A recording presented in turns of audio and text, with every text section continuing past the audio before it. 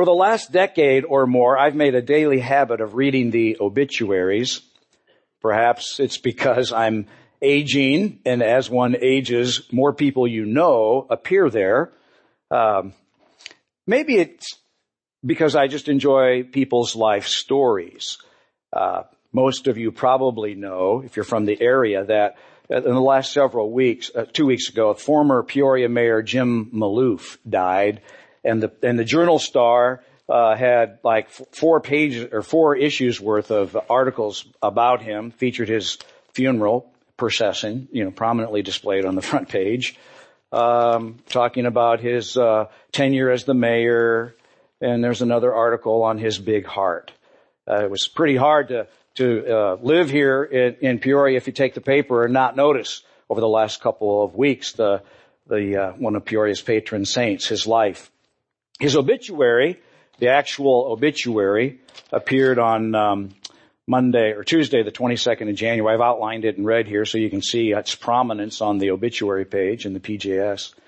And I never met Jim Maloof, but my parents knew him. They are lifelong Peoria residents, and they reflected that he was as great a man in real life as was depicted in his lengthy obituary. He was warm and caring and generous and thoughtful, a real servant to this community.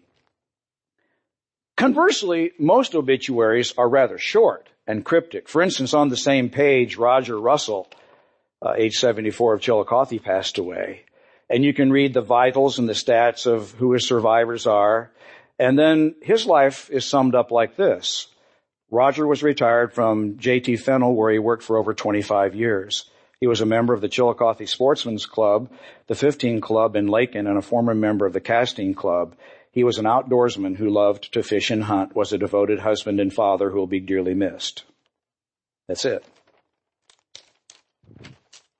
Question for you. How would you like your obituary to read?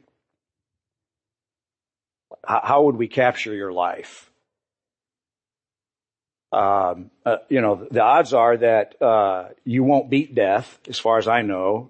No one's beat death. And unless Jesus personally, literally returns before we pass away, someone will write your obituary. And I just, use the occasion to ask you, how would you like your life to be summarized?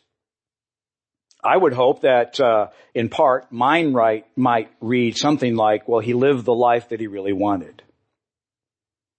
We're concluding today the sermon series by that same title, How to Get the Life We Really Want. To date, we've said there are 4 foundational steps for following Jesus into the life that we really want. Experiencing a genuine relationship with God our Father, particularly through the disciplines of scripture reading and prayer. Secondly, living in authentic community. Thirdly, living an outward focused life as we compassionately extend His kingdom to those around us through acts of love and mercy and power. And then fourthly, embracing the good news of the kingdom and being water baptized. It's our conviction that when we fully follow Jesus in these ways, we'll experience an increased measure of love and significance and security, peace and joy and rest, the life that we really want. Today we're going to discover that Jesus invites His followers to live with an open hand and a generous heart. So let's pray together before we look at God's Word. Lord, we're grateful that at the start of this brand new week, we can give ourselves fully and completely to You, that this worship service would act as a token that we want our lives to fully count for You, our good and loving Father. Thank You for the gift of life, breath, soundness of mind. Thank You for the ability to gather together today. Thank You, Lord, for these great gifts. Each day is a gift from You, and we receive it with thankfulness. We welcome Your presence here among us, in the room right next door where our kids are learning and growing and worshiping as well. For our teens and youth, Lord, that are at a retreat today, that today, this morning, would be the end cap of a powerful, life-changing weekend for them as well. We pray for Your kingdom to come, Your will to be done here. In Your name we pray. Amen. Let's open our Bibles this morning to Matthew's Gospel, the 19th chapter. If you have a Bible app, open it up. If you don't have a Bible, we'd love to give you one in a language you could actually read. They're back at Guest Central. You could sneak back there, and it'd be our gift to you. Feel free to take it. The text will also be on the screen. We're going to read an extended portion of the Bible today, but I think it will be hopefully insightful and powerful. Matthew 19, we're going to begin reading in verse 16. Someone came to Jesus with this question, "Teacher, what good deed must I do to have eternal life?" "Why ask me about what's good?" Jesus replied. "There's only one who is good. But to answer your question, if you want to receive eternal life, keep the commandments." "Which ones?" the man asked. And Jesus replied, "You must not murder, must not commit adultery, you must not steal, you must not testify falsely, honor your father and mother, love your neighbor as yourself." "I've obeyed all these commandments," the young man replied. "What else must I do?" Jesus told him, "If you want to be perfect, go and sell all your possessions and give your money to the poor, and you'll have treasure in heaven. Then come, follow me." But when the young man heard this, he went away very sad, for he had many possessions. Then Jesus said to his disciples, "I tell you the truth. It's very hard for a rich person to enter the kingdom of heaven. I'll say it again. It's easier for a camel to go through the eye of a needle than for a rich person to enter the kingdom of God." The disciples were astounded. "Then who in the world can be saved?" they asked. Jesus looked at them intently and said, "Humanly speaking, it's impossible. But with God, everything is possible." Well, then Peter said to him, "Well, we've given up everything to follow you. What will we get?" "Yes," Jesus replied, "and I assure you that when the world is made new and the Son of Man sits on his glorious throne, you who have been my followers will also sit on 12 thrones, judging the 12 tribes of Israel.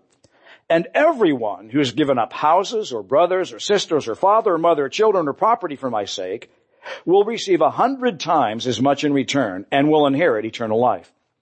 But many who are the greatest now will be the least important then, and those who seem the least important now will be the greatest then." So let's unpack this story just a little bit. Verse 16 says that someone came to Jesus with the question, "Teacher, what good deed must I do to inherit eternal life?" Now the someone, according to Mark and Luke's account of this very same event, someone is a young, rich, religious leader. And he's asking what he must do to inherit eternal life. Now, he's not asking, how do I go to heaven when I die? That question would have been absolutely, completely foreign to his thinking. He rather wanted to know how to receive the kind of life that Jesus had been talking about. Now, the original word in the original language translated eternal life is the Greek Zoe. You've probably heard that before. And we might translate it today, the fullness of life that belongs to God. Life that is real and genuine. Life that is active and vigorous. Not so much the life that doesn't have an end that you receive when you die and go to heaven. It's not exactly what the man was asking. Jesus called that kind of life in John 10:10, the rich and satisfying life of his kingdom. Other places he referred to it as the abundant life, or the life that you have and more abundantly, or the life to the full. I like to think of it just as real life, kingdom life. And so the rich young ruler is asking, how do I get that kind of life? That rich and satisfying, real life, kingdom life. How do I get that? And Jesus replied that he must keep the commandments, to which the young man replied by inquiry, well, which one? Because there's a lot of commandments. And so Jesus specified the last 6 of Moses' 10 commandments. And he reiterated them. Sometimes those are called the second table commandments. They govern our relationships with people, as contrasted with the first 4, the first table commandments that govern our relationship with God. The young man sincerely responded that he kept these commandments since he was young. And so here's a man of irreproachable moral character, but he keenly sensed that he has a need. He said, what else must I do?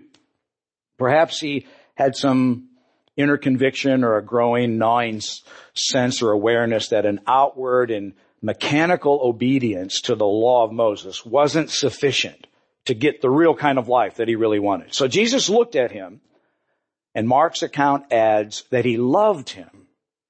And then said in verse 21, if you want to be perfect or complete, mature, and you want to lack nothing, then go and sell all your possessions, give to the poor, and you'll have treasure in heaven. Then follow me. The text reads that the young man's face fell, and he went away sad because he had great possessions. He was very rich. So Jesus saw deeply into the man's heart what his real need was. The man saw more, stuff and security in his stuff than he saw in significance in following Jesus. And so to part with Jesus made him sorry, but to have parted with his stuff would have made him more sorrowful. And so he turned and walked away. And then Jesus turns to his apostles and he applies the lesson that they've just observed. I tell you the truth, he said. Now, when Jesus says, verily, verily, I tell you the truth, or I tell you the truth, or more literally, amen, I tell you the truth, it wasn't because everything else that he said was not the truth. Those of us who are parents, know when we're scolding our children. I'm going to tell you, that kind of deal. He's saying this to arrest our attention to what follows. So he's saying, really listen to this.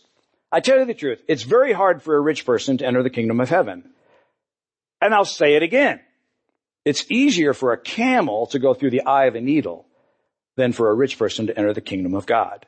And so Jesus is illustrating the nature of the difficulty or the impossibility by using the illustration of a camel and a suturing needle. Now, it is true that Jesus often employed metaphors and figures of speech in his communication, but I have a conviction that here we're to take him literally. The modern popular interpretation that the eye of the needle refers to a small gate in the wall of the city through which, in order for a camel to pass, must get down, unload all the baggage, and crawl through on his knees has absolutely no historical basis whatsoever. It's just not true. People use that as an explanation to show that Jesus didn't mean it was impossible, but just difficult. Not true.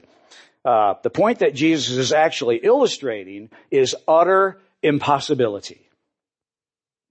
Now, he's not saying, as we might be casually equipped to read and conclude, that rich people can't get into the kingdom. That's not the impossibility. Or that we all need, as in some kind of glorified Christianized socialism, need to sell everything we have and distribute everything. Those are two typical responses to this text. I think that he's pointing to what just happened with the rich young ruler, and he's teaching his disciples that anyone with misplaced affections is going to miss the real life of the kingdom. That's the point. Anyone with misplaced affections is going to miss the real life, the rich and satisfying life of his kingdom. You can't enter the kingdom. That is, you can't experience its fullness. You're not going to receive the rich and satisfying life, the eternal life, the God kind of quality of life, if your values and possessions are all mixed up. If you value your stuff and the privilege that comes with it over following Jesus, you're not going to get real life. Now, it is true that in many cases, those that have a lot of possessions, those that are rich, have misplaced affections because it's easier to begin to trust your stuff than it is to trust Jesus. But Jesus wasn't saying that it is impossible for rich people to have real life. And that he wasn't saying that is proven in the reaction by the disciples, because they're incredulous. They would have never thought of themselves as rich. And yet they are astounded. They're saying, well, then who can get in? Obviously, they're pierced with conviction at the moment. What is that? Well, they clearly saw themselves as Jesus intended. They had misplaced values and affections. We all do. That's why this passage was so startling.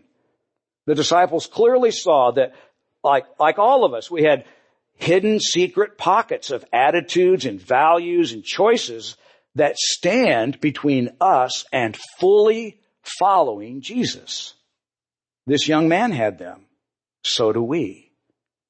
And so they were busted. They were like, well then, who's going to get in? It's not just that the rich can't get in. It was like all of us. It's absolutely, utterly impossible, Jesus is saying. You're not going to experience real life if your values and affections get in the way of fully following Jesus, fully following him. And so then Jesus said, well, it's not that, God can do impossible things. That we know that. That's what it means to be God. But he says, rather, people can do impossible things with God. And it's as if Jesus is saying, if you really want the life that's real life, it's possible. You fully follow me. Well, then Peter acknowledges, well, we've left everything. You see, he's tracking with Jesus. And Jesus said, that's right. You have, and it's not just you, but anybody that's left house or land or brothers or sisters, mothers or father.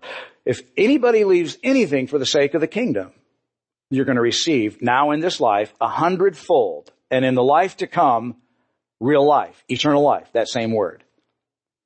When the world is made new, in the regeneration, literally, Jesus is saying, in the new earth, the new heavens and new earth, you'll receive the fullness of life that is real life. Now, there are many, many, many applications to our life from this story, but I want to focus on just a few. And really primarily one today. And that is that true followers of Jesus need to live with a generous heart and an open hand. This is the life into which the rich young ruler was invited by Jesus and chose to reject. This is the life into which Jesus invites all of us today. And it's a choice we have to make. A life of a generous heart and living with an open hand. Now, on other occasions, you've heard me say that everything we have comes as a gift from God, doesn't it? Everything. Not because we're entitled to it, but because he's gracious and good.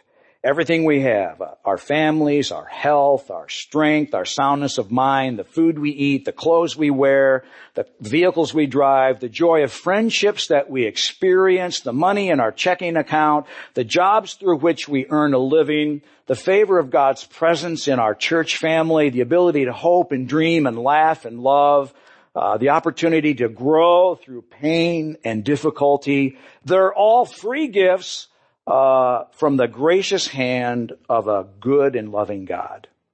And even the stuff that you've all worked really hard to earn, a good grade, a master's degree, a home, a retirement account, these are all gifts from God too.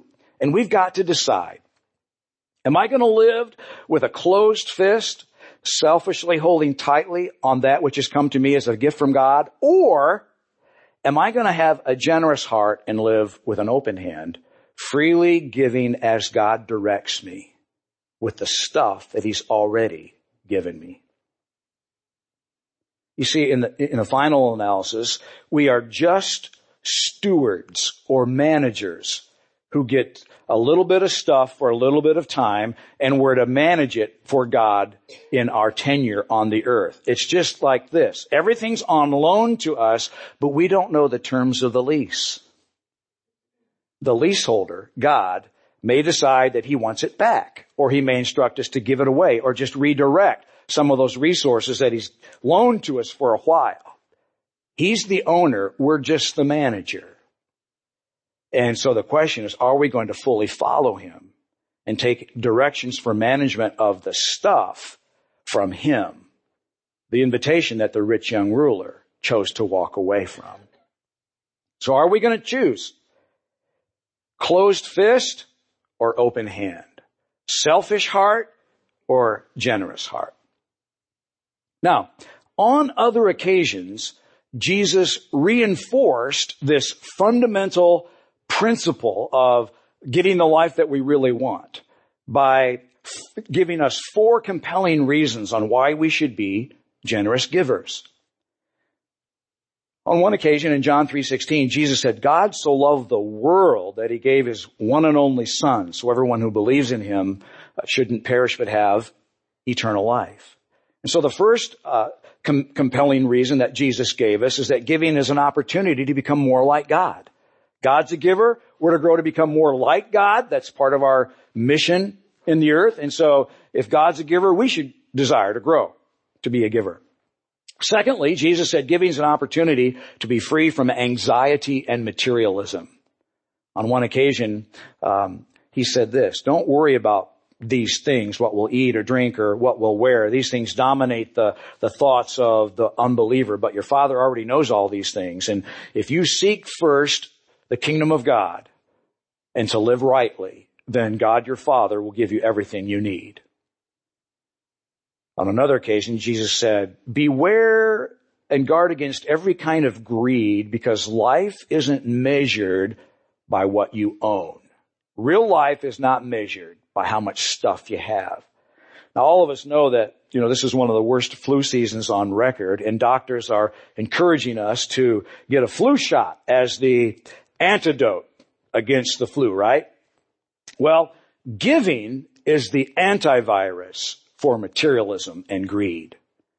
You give and it will be the God-ordained preventative for your life getting caught in the suffocating grip of anxiety and materialism. Thirdly, Jesus said giving is an opportunity to actually receive financial blessing from God.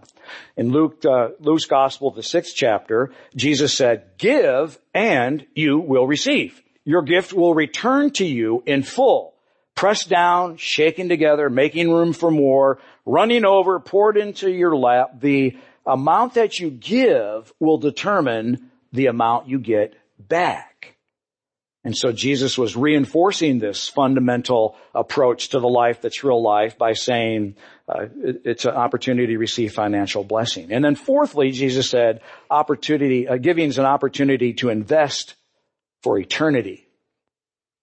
On one occasion in the Sermon on the Mount, Jesus said, don't store up treasures here on the earth where moths eat them and rust destroys them and thieves can even break through and steal. Store up for yourself treasures in heaven where moth and rust can't destroy, thieves can't break in and steal.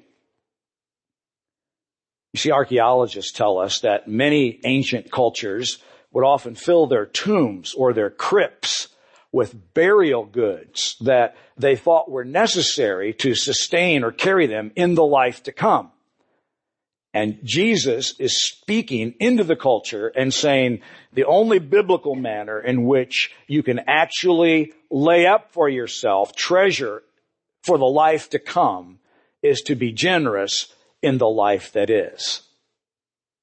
The only biblical way you'll find to lay up treasure for the life to come is to be a generous giver now.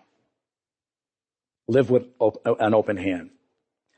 So, in the shadow of these really clear and compelling opportunities, it's over the years, I've observed two fairly universal things.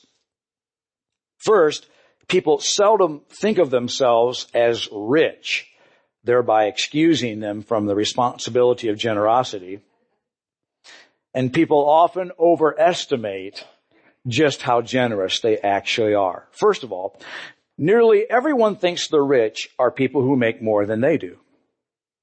Almost universally in this room, we all think that to be rich is to make more than whatever present level of income you have.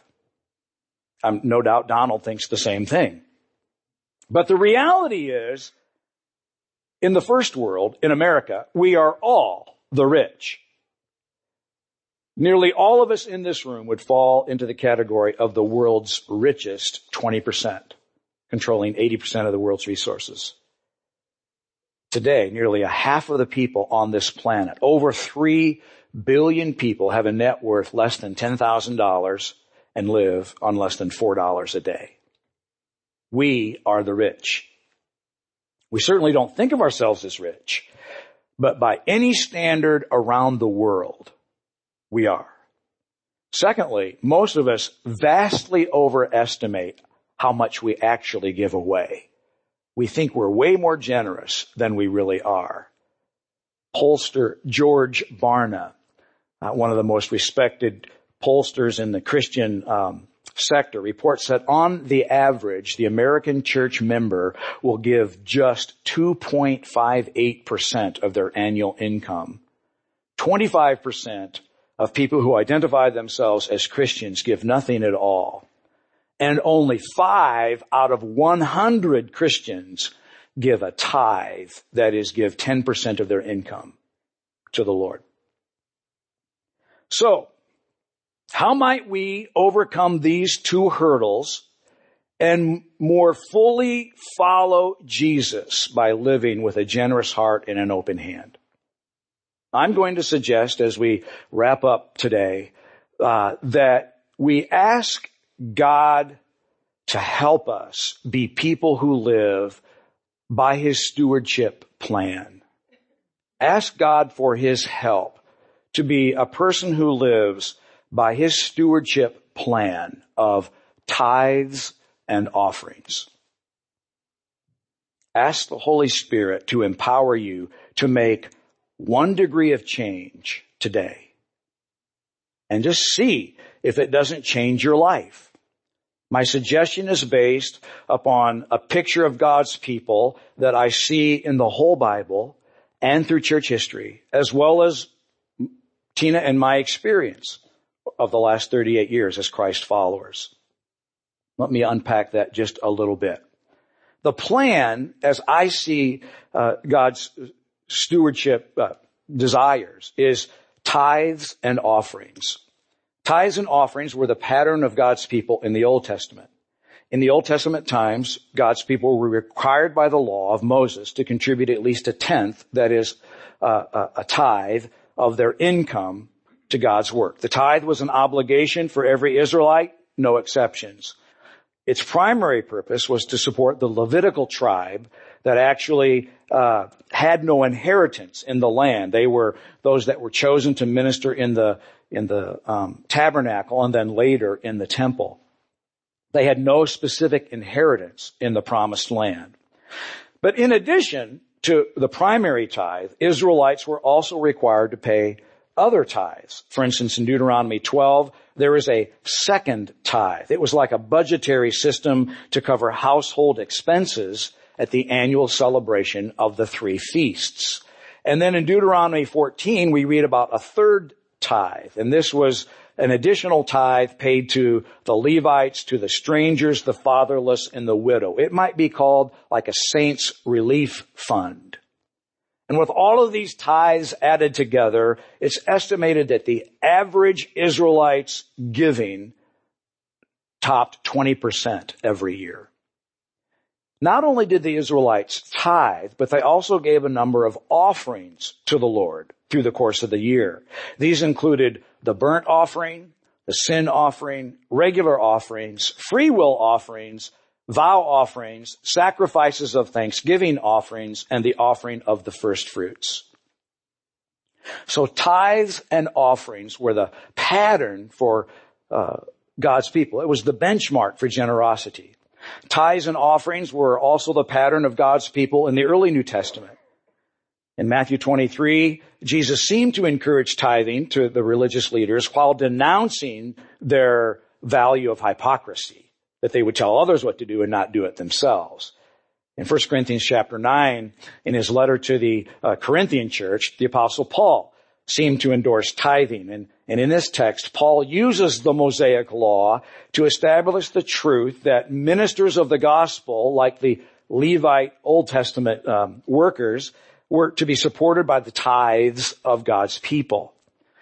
And it's my perspective that in the early church, believers were mostly converts from Judaism.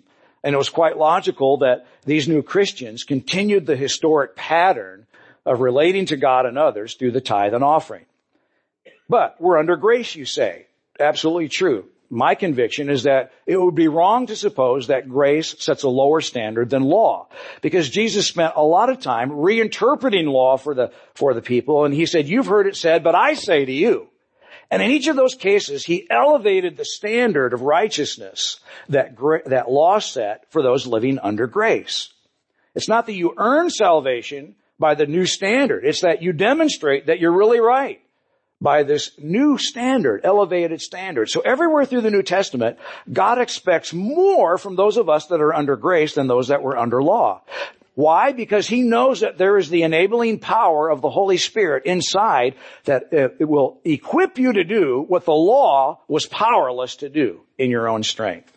So in this sense, I look at tithing as like a minimum benchmark for those that are under grace.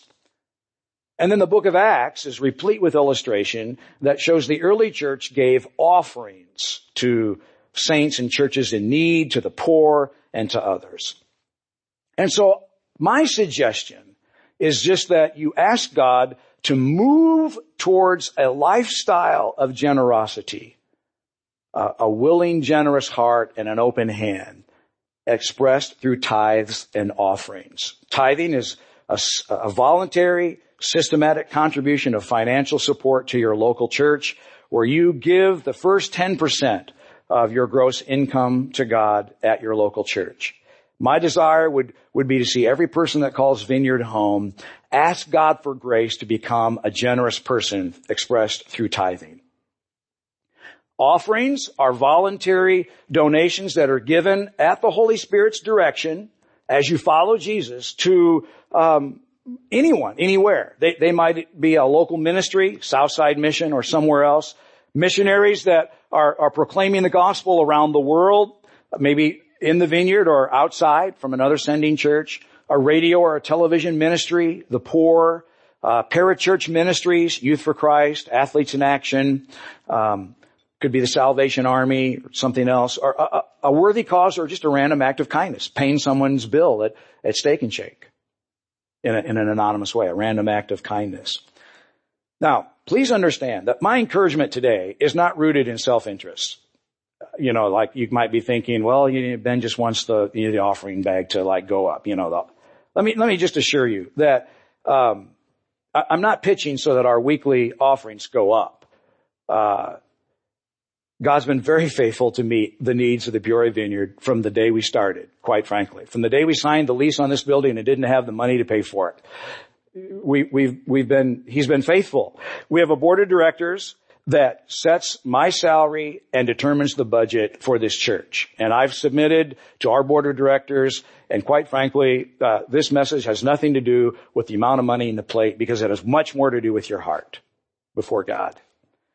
I desire to see our whole family move from bondage and lack to freedom and joy. I desire to see you move from anxiety to peace, from despair to joy and happiness, from panic to rest as you experience the life that's real life in God's kingdom. To respond to the invitation that Jesus was giving to the rich young ruler. You want to have life that's real life? Then don't have misplaced affections. Come and fully follow me. Take my direction for the stewardship of your stuff. So, if you want a life, the real life, my suggestion is ask God for grace to move from wherever you are to have a generous heart and an open hand. And that's not to imply that many of you don't already have that, but to more fully follow Jesus in this way. Let me wrap up by just telling you a little bit of our story. From the very first year that we were married, Tina and I asked God to empower us to be people who live this way. We grew up in homes where our parents modeled this lifestyle, not in an outward showy way, but they were both of our parents were modeling a lifestyle of a generous heart and an open hand. And I know that because I snuck a peek at my dad's checkbook. And I was astounded at the kind of money that he and my mother gave away. I observed the fruit that followed the lives of men and women who lived this way. And so early on in our marriage, we determined to be people who gave the first 10% of our budget to the local church, and that we would give offerings to others as God directed. And through the years, that meant we supported missionaries, and we participated in our church's annual offering at Thanksgiving to give to the poor people in among us. We've given to single moms, Wycliffe Bible translators. We've helped build a Christian college in Moscow, Russia. We've worked with Project Amazon and planting churches on the Amazon River in Brazil, and the list is long. And I'm not saying, hey, look at us. I'm just illustrating that through the last 36 years of being married, this was the commitment that we'd made to God, regardless of our level of income. And I can assure you that there were a lot of other places that we could have used that 15 to 17% of our income every year.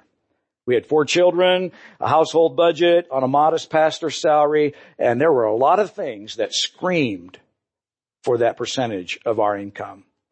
But I can also assure you that having made that commitment and by God's grace being able to stick to it, for 36 years, we've seen God faithful to fulfill His promise to the church. In 2 Corinthians 9:8, God will generously provide all you need, and you will always have everything you need and plenty left over to share with others. And we've been able to pay, by God's grace, every bill of our life on time, even when we didn't have jobs, didn't have a clue where it was going to come from. Our van tires lasted 60,000 miles when they should have gone out at 30. Our washer and dryer that we bought when we were newlyweds lasted like 10 years longer than everybody else's. We were just able to bless others. We were able to give a year's of our salary to a building project at our church. Our kids went through college with no debt. I don't know how that happened. We've just seen God's abundant provision. Jesus made those promises. Ben didn't make those promises. Jesus made the promises that I read to you today. It was Jesus' invitation that we said we want to sincerely follow. It's been a great joy. We've been relatively happy people. Now, we're married, and those of you who are married know the drill. So we come back up for air, and then we make up. And generally speaking, we're happy people, right, dear? Okay, she says, yeah, okay, yeah. As we've tried to live life with a generous heart and an open hand, we've seen God's favor. Does it mean that if you tithe, every problem and resistance of the enemy is going to go away? No, I'm not over-promising. I'd rather, under-promise and God over-deliver. But Jesus is inviting us into something much larger than many of us dare to believe. As we live life that's just spills outside the boundaries of prudence and propriety. As we just are lavish in what we do, trusting Him. It's all about trust, really, isn't it? It makes no sense in just a couple of minutes to take an offering and you give in that offering hard-earned money that you've worked to get. It doesn't make any sense to give it away. But what it says, God, I choose to trust you. I choose to not have misplaced affections. I choose to trust you.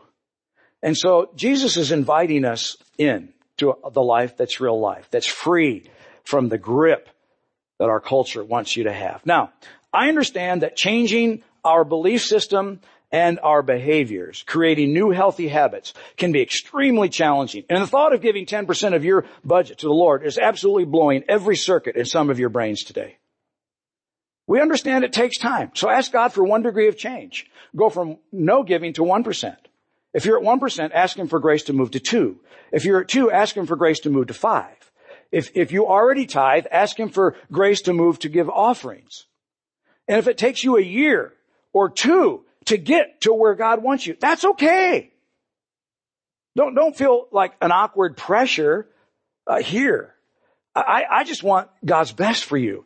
And stepping into this plan may take time. And so to help, starting next Monday night, we're going to give you some practical training that will help. If you notice in your program, the next 3 Monday nights, the 11th, the 18th, and 25th, we're going to invite one of America's foremost experts on this subject, Dave Ramsey, to share with us his insights in 3 30-minute video trainings on God's plan for stewardship. And then we're going to watch the DVD, and Elliot and I are going to help facilitate a discussion and examining our beliefs and behavior. We want to help you take steps towards the life that you really want. So we hope to see you on Monday night. God, we're just grateful that you didn't just call us to a life and then not give us the power to be able to change. You gave us the Holy Spirit to be able to say yes to you in this way. And God, I know that talking about money creates all kinds of issues for the church. And so I just pray honestly, Lord, that you would give every person here the grace to receive what was really the intention behind this sermon, and the ability to say yes to you, not to Ben or the Peoria Vineyard, but to say yes to you as we want to fully follow you. Put grace on us now, Lord, as we give and as we lift our heart and hand in song, that we can more completely be the people that you want us to be in your name. Amen.